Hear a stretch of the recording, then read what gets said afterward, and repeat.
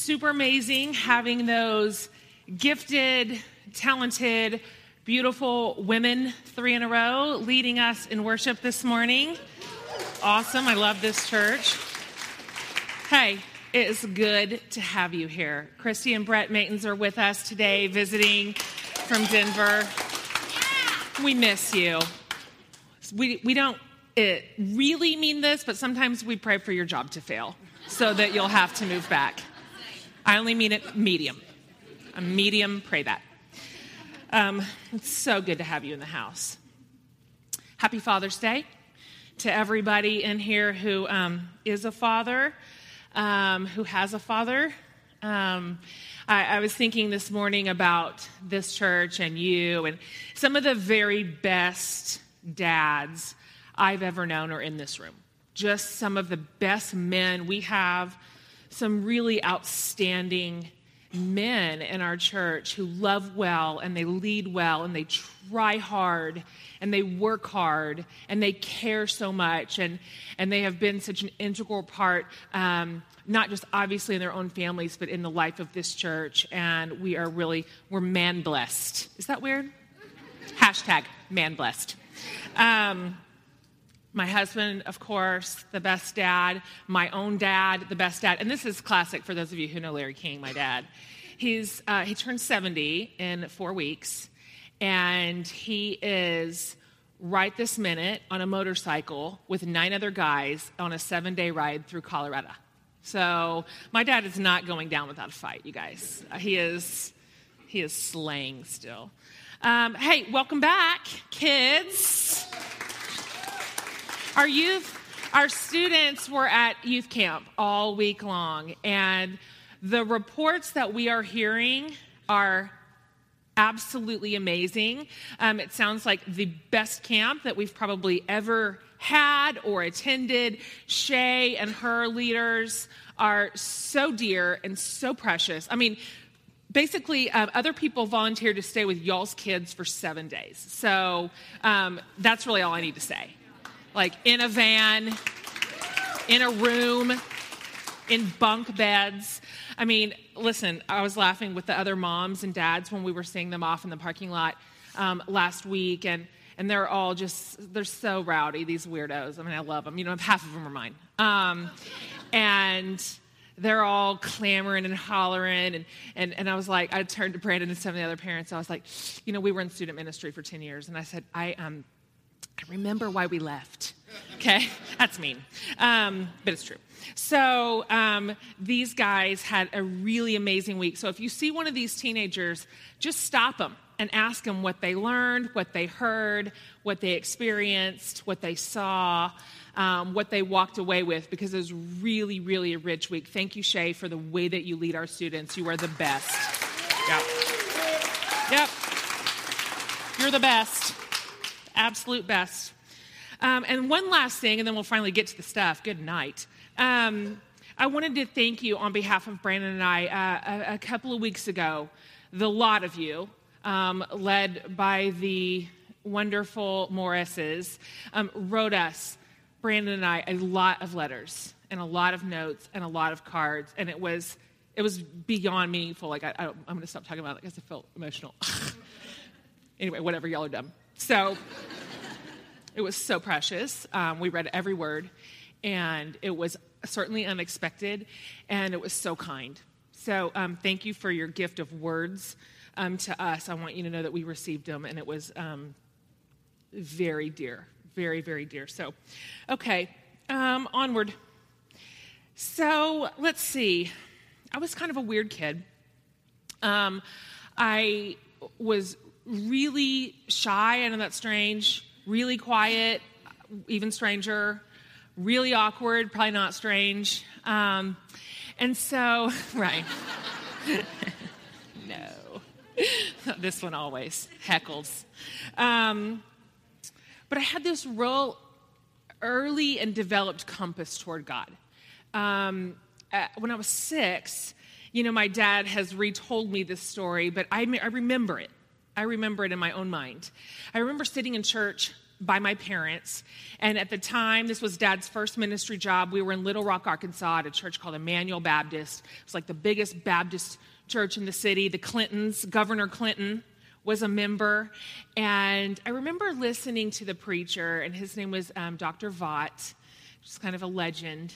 And I remember listening to him, and apparently if you didn't grow up in church, specifically probably Baptist church, maybe this will make no sense to you, but for those of us who were kids, we would take there was little envelopes right in front of us for the offering.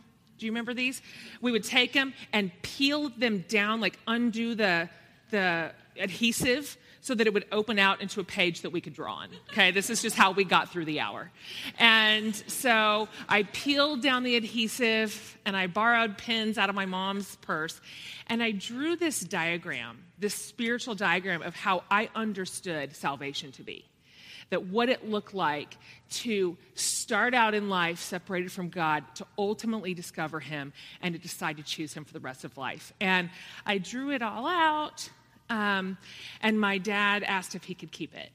And so he put it in his Bible, and later that night, I asked him to tuck me in, and we prayed. And I prayed as much as a 6-year-old can understand, to have Jesus come into my life. And a few weeks later, I was baptized.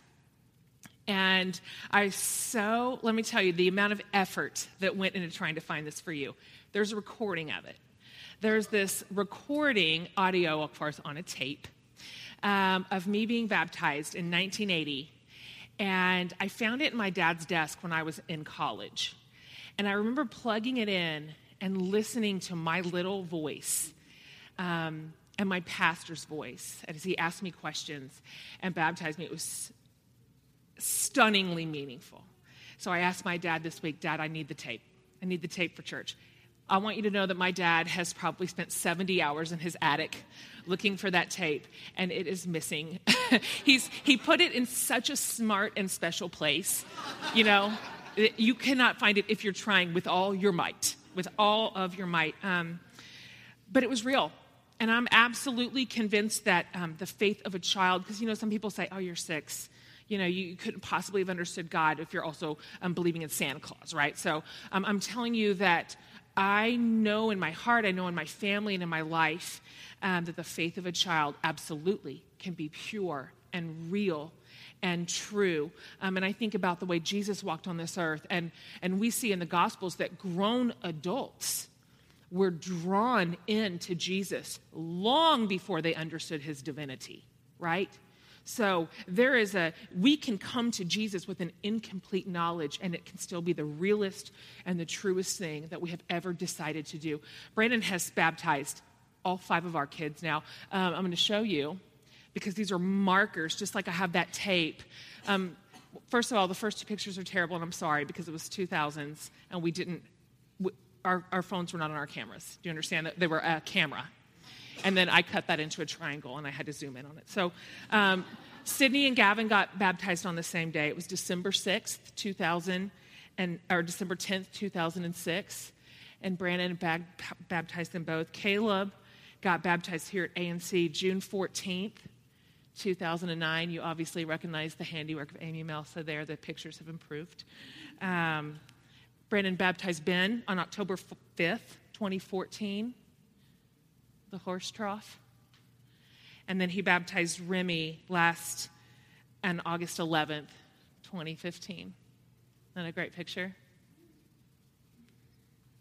So baptism has been a really beautiful part of our family's faith story. So we're talking about that a little bit this morning. And so as I was studying this week, I'm just remembering that baptism, the whole idea of it, the whole concept of it was absolutely brand new in the Gospels, right? This is the first mention of it, the first time we really see this happening, and we really see it with John the Baptist.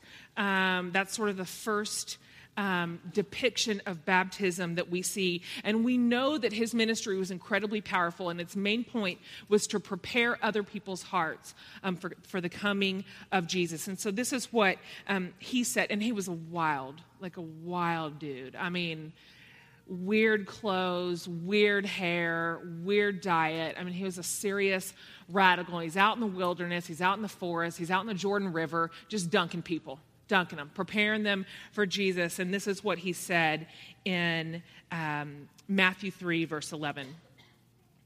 I baptize with water those who repent of their sins and turn to God. But someone is coming soon who is greater than I am, so much greater that I'm not worthy even to be his slave and carry his sandals. He will baptize you with the Holy Spirit and with fire. Feels extreme. So here's, as I was studying this week and just charting the thread of baptism through the New Testament, I realized that baptism was surely not understood well there for a while, especially during Jesus' life. His example wasn't complete in baptism because he hadn't yet gone to the cross, right? He was still alive. So Jesus' contemporaries, his disciples and followers, only understood in part because the story of baptism is really only fully complete when we link it with resurrection. Okay, that's when this story found its end. So we see the concept of baptism still developing in the early church as you start from the beginning of the Gospels and get through to the end. It took a while for this theology to become both clear and to spread. You know, it was just a different time.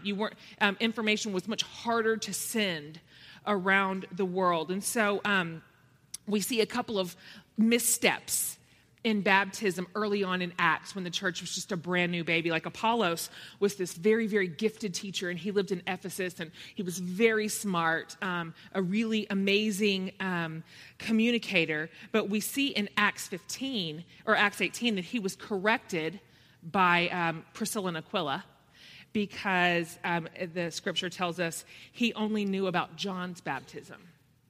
And so it goes on to say, when Priscilla and Aquila heard him preaching boldly in the synagogue, they took him aside and explained the way of God even more accurately. So he didn't even understand the full concept of baptism. We see it later when Paul was back in Ephesus. He found some believers and he asked them, did you guys receive the Holy Spirit when you were baptized? No, they replied, we haven't even heard there is a Holy Spirit. Right? I mean, everything's fresh. Everything's new. All this stuff is a brand new concept, and they're doing the best with what they know. And he asked them, then what baptism did you experience? And they said, the baptism of John. It's the only one they knew. They knew about John the Baptist because his fame had spread first and sooner. So Paul tells them, John's baptism called for repentance from sin, but John himself told the people to believe in the one who would come later, meaning Jesus.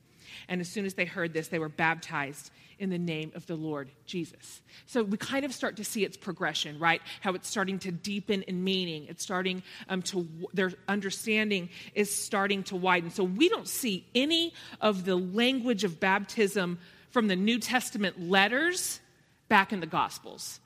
We see them talking about baptism in different ways. At the time, the gospel writers and characters understood baptism just as far as Jesus' example could take them at the time. They certainly believed it was for the repentance of sin, which is still true. I think that would have been their complete understanding of it. They positively thought it was only for Jews. So that got real weird later. And even John understood as much as he could. You know, he told us, I'm going to baptize you with water, but later one is coming. He's going to baptize you with the Holy Spirit and with fire. And he didn't even know fully what that meant at the time. So, in other words, this moment is going to mean something more later. Jesus is going to take baptism to the next level. So, we see kind of as we read forward into the letter. So, the early church is now on the ground. The apostles are teaching and traveling and spreading the good news. Gentiles are being invited in to salvation, to everybody's shock. And so we watch the theology of baptism start firming up during the ministry of the apostles after Jesus' resurrection. And that's when we start getting some really beautiful teaching on what baptism fully meant. So I'm going to there's just a couple of points, and I'm going to go through them quickly this morning. we see it in all the New Testament letters. Paul, the writer of Hebrews, Peter, John, they all talked about this. Years and years, decades after the resurrection, right? When their understanding of God and the gospel and baptism had been more developed. So once they had the full story, and that's what baptism is. It's a story. It's a really beautiful story. So I combed through all the later teachings on baptism. I found 3 key passages that I think tell the story best, the story of baptism. The first one's Paul in Romans 6. So what Paul is explaining, and listen, Romans, you guys, is just no joke. It's just no joke. You got to have a lot of coffee before you dive into the theology of Romans. It is just dense. It is so smart. But in Romans 6, Paul starts explaining it like this. He's like, okay, you guys, here's what baptism is fully. Baptism it's a symbol. It's symbolic. It's a metaphor. It's symbolic of dying to and burying an old life, right? And then being raised up in a completely new one, like Jesus did through the cross, burial, and resurrection. So he's like, now these 2 things are a mirror. That was a new idea. That was not something that we ever knew how to identify with. Nobody expected Jesus to die on the cross. So that was a new piece of the story incorporated into baptism. This is the key point to me. This is the verse out of that explanation that tells us why baptism is still a story worth believing in and worth participating in. Because in Romans 6, verses 6 and 7, this is what Paul explains. This is why we get baptized. So that sin might lose its power in our lives. We are no longer slaves to sin. For when we died with Christ, we were set free from the power of sin. It's pretty monumental. It's not just a metaphor. It's not just a ritual. It's more than that. Something very spiritual and mysterious happens in this obedience. Chains are somehow broken over our lives. Bondage that has kept us as captives, maybe our whole lives or for years, we're set free from it. It's a spiritual mystery that I do not know how to explain to you, except that I will tell you, having a lifetime of being in a ministry's family, and then as ministers as adults, I will tell you that we have watched countless examples when the act of baptism has set someone free. I can't explain it. The water's not magical. I mean, we've been in rivers, we've been in horse troughs, we've been in swimming pools. It's not that. There's something spiritual about being set free from sin and bondage that happens in baptism. It's a good story. If that was it, that'd be enough, but there's more. Paul tells us again in Galatians 3, he's like, okay, let me give you another way to think of it. Another important piece of the story of baptism. Baptism, he says, it's like putting on a new outfit. That's how he describes it. It's like putting on a new outfit. And once you shed that old uniform and you put this new one on, you look sideways and you find out that all your brothers and sisters in Christ are wearing the same thing. And so he goes on to say that in baptism, now there are no longer hierarchies. There are no longer labels. There are no longer insiders and outsiders. Baptism makes us a family, and it puts our feet all on the same ground. It's a pretty big deal. This is how he says it specifically in Galatians 3:28. After baptism, there is no longer Jew or Gentile, slave or free, male or female, for you are all one in Christ Jesus. Yeah. And then again, Peter in 1 Peter 3.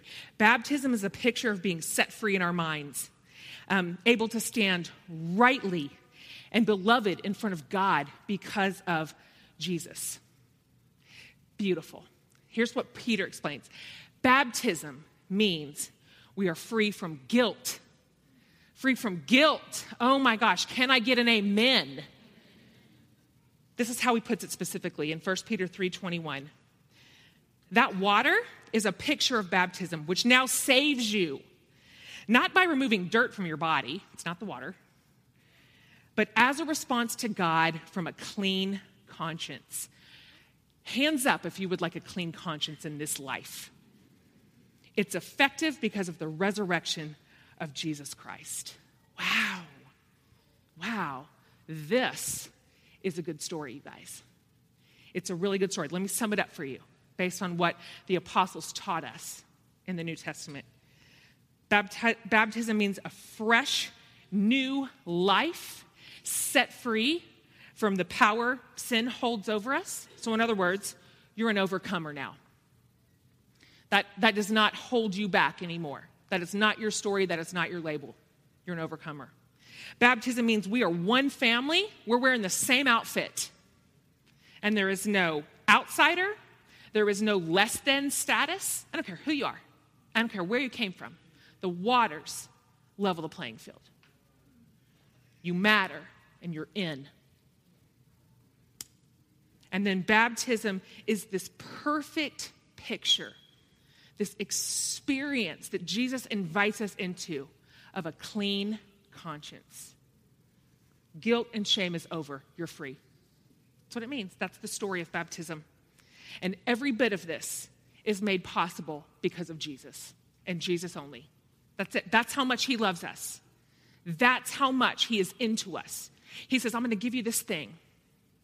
And through it, you're going to identify with me, first of all. What a gift and a joy. Okay, you are going to bury an old life and you are going to be raised to a new one. And everything that held power over you, every prison you've ever lived in, here's the keys. Okay, I'm going to put you in a family where everyone matters the same. No one is more or less loved than a single other person. There are no hierarchies. There are no complicated ways to get to Jesus anymore. No one is a gatekeeper. We are all wearing the same shirt. Then, not only are you free in your body, in your actions, you're free in your mind. I will wipe your brain free of shame and of guilt, and you will stand clean and pure with open, joyful hands in front of a holy God. I mean, if that is not a miracle, then let's all just go home. That is the story of baptism. I've seen that happen. I've experienced it in my own life. I've seen it happen in the lives of so many brothers and sisters. I'm reminded of a really great story. A few years ago, we had some friends, Brandon and I, and they were new believers, newish, and had come to Jesus for the first time. And were learning and being discipled, and they were growing and figuring it all out. And they had made this big decision to include adoption as part of their story. And which was not anything that had ever occurred to them in life, but I'm just telling you, when you follow Jesus, your life gets weird, okay? Like, you're all of a sudden going to be thinking about things and open to ideas that maybe never occurred to you before, and they found themselves in that place. And it was the day before they were about to head halfway around the world to complete their adoption. And our phones ring at 10:30 at night. It's the dead of winter, okay? 10:30 at night. Guys, it's us. We get on a plane in the morning, they tell us, and we cannot go before we've been baptized. We just can't. We just know that before we step our foot into this story, this is a piece that has yet to be completed in our life. We cannot go. We need you to baptize us right now. And we were like, So we said, all right, meet us down at the neighborhood pool. So we pull all of our kids out of a dead sleep. It's almost 11 at night at this point. Pull them out of a dead sleep. We wrap them in blankets. You know, we don't have coats. We wrap them in blankets. They pull their kids out. We meet down at the Garlic Creek pool. Now, of course, it's winter. It's closed. It's locked. Well, we're gamers. So we're like, all right, we pull our cars in, pointed at the pool. We turn on our headlights as high as they'll go. And we get to the fence. And so we tell all of our kids, we're like, all right, let's go. Like, tuck and roll when you hit the ground. Like, I don't know, aim for the grass. Right? We boost them over the fence. And we all jump the fence. And our kids sat on the edge And Brandon wades into that freezing, icy cold pool with our friends in their clothes. Everybody's fully clothed, and baptizes them. And it was so holy and so sacred and so beautiful. And it set something free in their hearts. It said, it communicated something to both their souls and to their God. We're all in here. Like, we are all in here for your name, for your kingdom, and for your purpose. You know, it's funny. Jesus has set us free, actually, all of us, from a whole lot of rituals and ceremonies that were once prescribed in the Old Testament. I don't know if you've ever read any of that, but it is heavy, man. Just so much to do. Everything was so specific. It was so fragile to figure out how to get sinful human beings in the presence of a holy, perfect God. And so there were 1,000 steps to do. All the purifications and all the, here's how you get clean, and here's how quickly you can get unclean. It was so easy. Here's how you fix it. And it was just complicated to follow God. And Jesus, in so many ways, has made that obsolete for us. Because Jesus paid that price, the cost for what it for the fee for you and I to stand in front of God. Jesus paid it. And it's done. There is no more curtain between us and between God. There's a reason that the New Testament writers said it was for freedom that Jesus set you free. Like, you want to know why he did it? So you'd be free. That's the reason.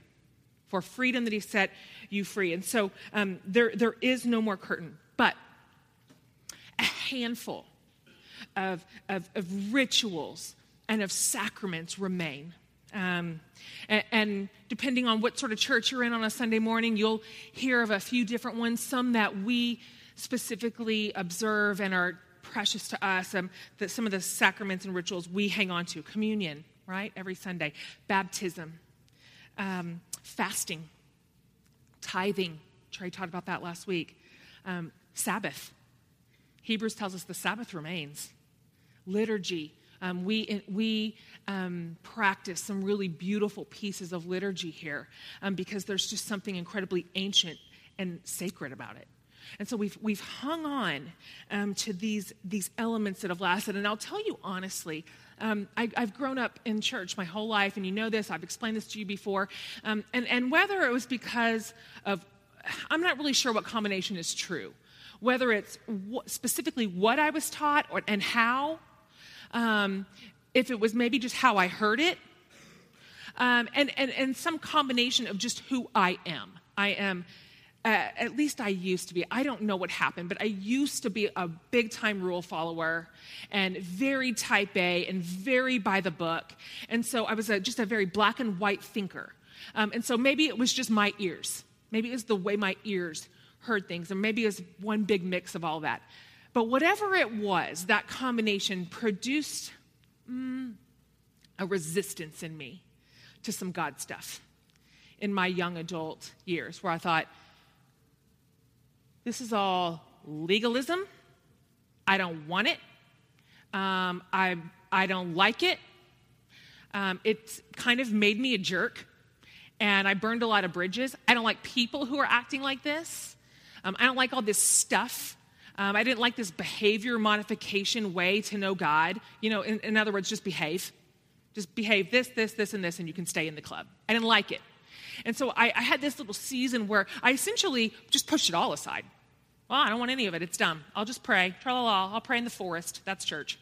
And I think I threw the baby out with the bathwater there for a while. But I'll tell you what I've learned now, having stayed the course longer and grown up a little, seen more, learned more, experienced more of Jesus. I think these rituals and these sacraments, they're not meant to burden us. It's actually the exact opposite, the polar opposite. This communion and tithing and baptism and all these beautiful things Jesus still invites us into, these are the elements of a truly abundant life. Every single one of them. They mean freedom. They mean connection. They mean rest. They mean forgiveness. They mean generosity. And they mean joy and simplicity. This is how Jesus put it when people were pressing him on the Sabbath, for example, which still remains. This is how he tried to explain the Sabbath, because for them it was just a yoke. It was just another box to check so that they could be holy. And Jesus said it like this. Listen, this Sabbath was made for man, not man for the Sabbath. Right? These are for us. These are for us. These are gifts. These are treasures, spiritual treasures that God has kept in front of us, because this life is noisy and it is cruel and it is confusing and it is exhausting. And so God has laid out a few spiritual practices to heal us and to nourish us in the midst of it all. In every possible way, Jesus is for us. I want to read this to you. My sister-in-law, Sarah, my brother Drew's wife, they got married last summer, and she is the most sincere and devout Catholic I have ever met in my entire life. Like, those of you boys who were raised in a Catholic home, like, this is who your mama wanted you to marry. You know, like, get you a good Catholic girl. Well, my Baptist brother got him a good Catholic girl, okay? And so she is so deeply spiritual, and we were texting back and forth yesterday, and she sent me a little screenshot of her very, very favorite saint, Saint Teresa, and she of something that she wrote, and I want to read it to you. I think we actually have it up. Either way, I'll read it to you. This is something that Saint Teresa said. It is true that instinctively we seek to climb the rough stairway of perfection instead of taking the gentle elevator of the arms of Jesus. This is because we have been told so often of our miseries. We've been told, and rightly, that we are miserable. And then we have been told about Jesus that he is good, yes, but not enough that he is wondrously good, infinitely good, infinite charity. No one has told us at the same time that he is Savior before he is Judge, and that in the heart of God, justice and peace have embraced, like Psalm 84 tells us. We have been trained in the habit of looking at our dark side, our ugliness, and not at the purifying sun, light of light, which he is, who changes the dust that we are into pure gold. I'm telling you that Jesus is for us, and that he is Savior before he is Judge. And if he has asked us to do something, it is not to waste our time, it is not to be a spiritual burden, and it is not so that we can prove our worth to him. It is for our souls. It is for our development. It's for our healing and for our own nourishment. Quick reminder as we wrap it up here. According to Scripture, the story of baptism has 3 key components for every single one of us. Because of Jesus and Jesus alone, through baptism, you're an overcomer, you matter, and you're a part of this family, and you're free. It's a good story. Right before we pray, I'm just reminded of 2 very wonderful, delightful examples that we see in the New Testament of the invitation to be baptized and the way that it's possible to respond to this. So the first one Brandon's mentioned several times. You know, we see this story in Acts 8, and it's this Ethiopian eunuch, and he's reading the scriptures, and he needs somebody to explain it to him. And of course, there's Philip, who the Holy Spirit has prompted to stay near. And so Philip explains Jesus to him and explains the gospel, everything. This is the fulfillment of what you're reading. And this Ethiopian eunuch, this is exactly what he says in Acts 8 as they're like driving in their chariot. He goes, "Look, there's some water. Why wouldn't I be baptized?"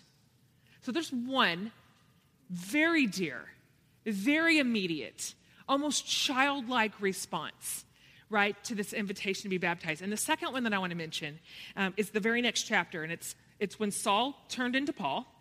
So it's the road to Damascus, and here is Saul, and he's a terrible enemy to the followers of Jesus, absolutely terrible enemy. And, you know, Jesus is about to wreck his life out. So he's on the road to Damascus, and he describes it like this later in Acts 22 when he's telling the story of his conversion. He says, "Then Ananias told me, the God of our ancestors has chosen you to know his will and to see the righteous one and hear him speak.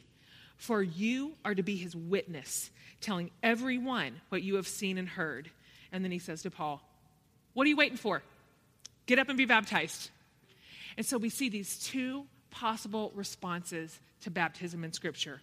Why wouldn't I be baptized? And what are you waiting for? And so my prayer over us this morning, as we think about what Jesus has invited us into, is that if he is just stirring your heart, if he's drawing you near, if he's saying, this is for you, I don't need this from you, this doesn't increase your salvation, this isn't a box to be checked, but I have some beautiful spiritual mysteries in store for you on the other side of this bit of obedience. I'm inviting you into this story of baptism. I pray that you'll say yes. Why wouldn't I? Let me pray. Thank you, Jesus, that your ways are always good. Everything you've told us, everything you've invited us into, it's good, and it's for our good, and it's for the good of this world, and we can trust it, and we can trust you. Thank you for the mystery of baptism and how it has healed and renewed and changed so many people throughout all of time. You're a good Savior, and it's a miracle every time that you can take a human heart and mold it into the likeness of yours. So we are here today, and we put our obedience in front of you, and we say, take it and use it because we belong to you. It's in your name I pray. Amen.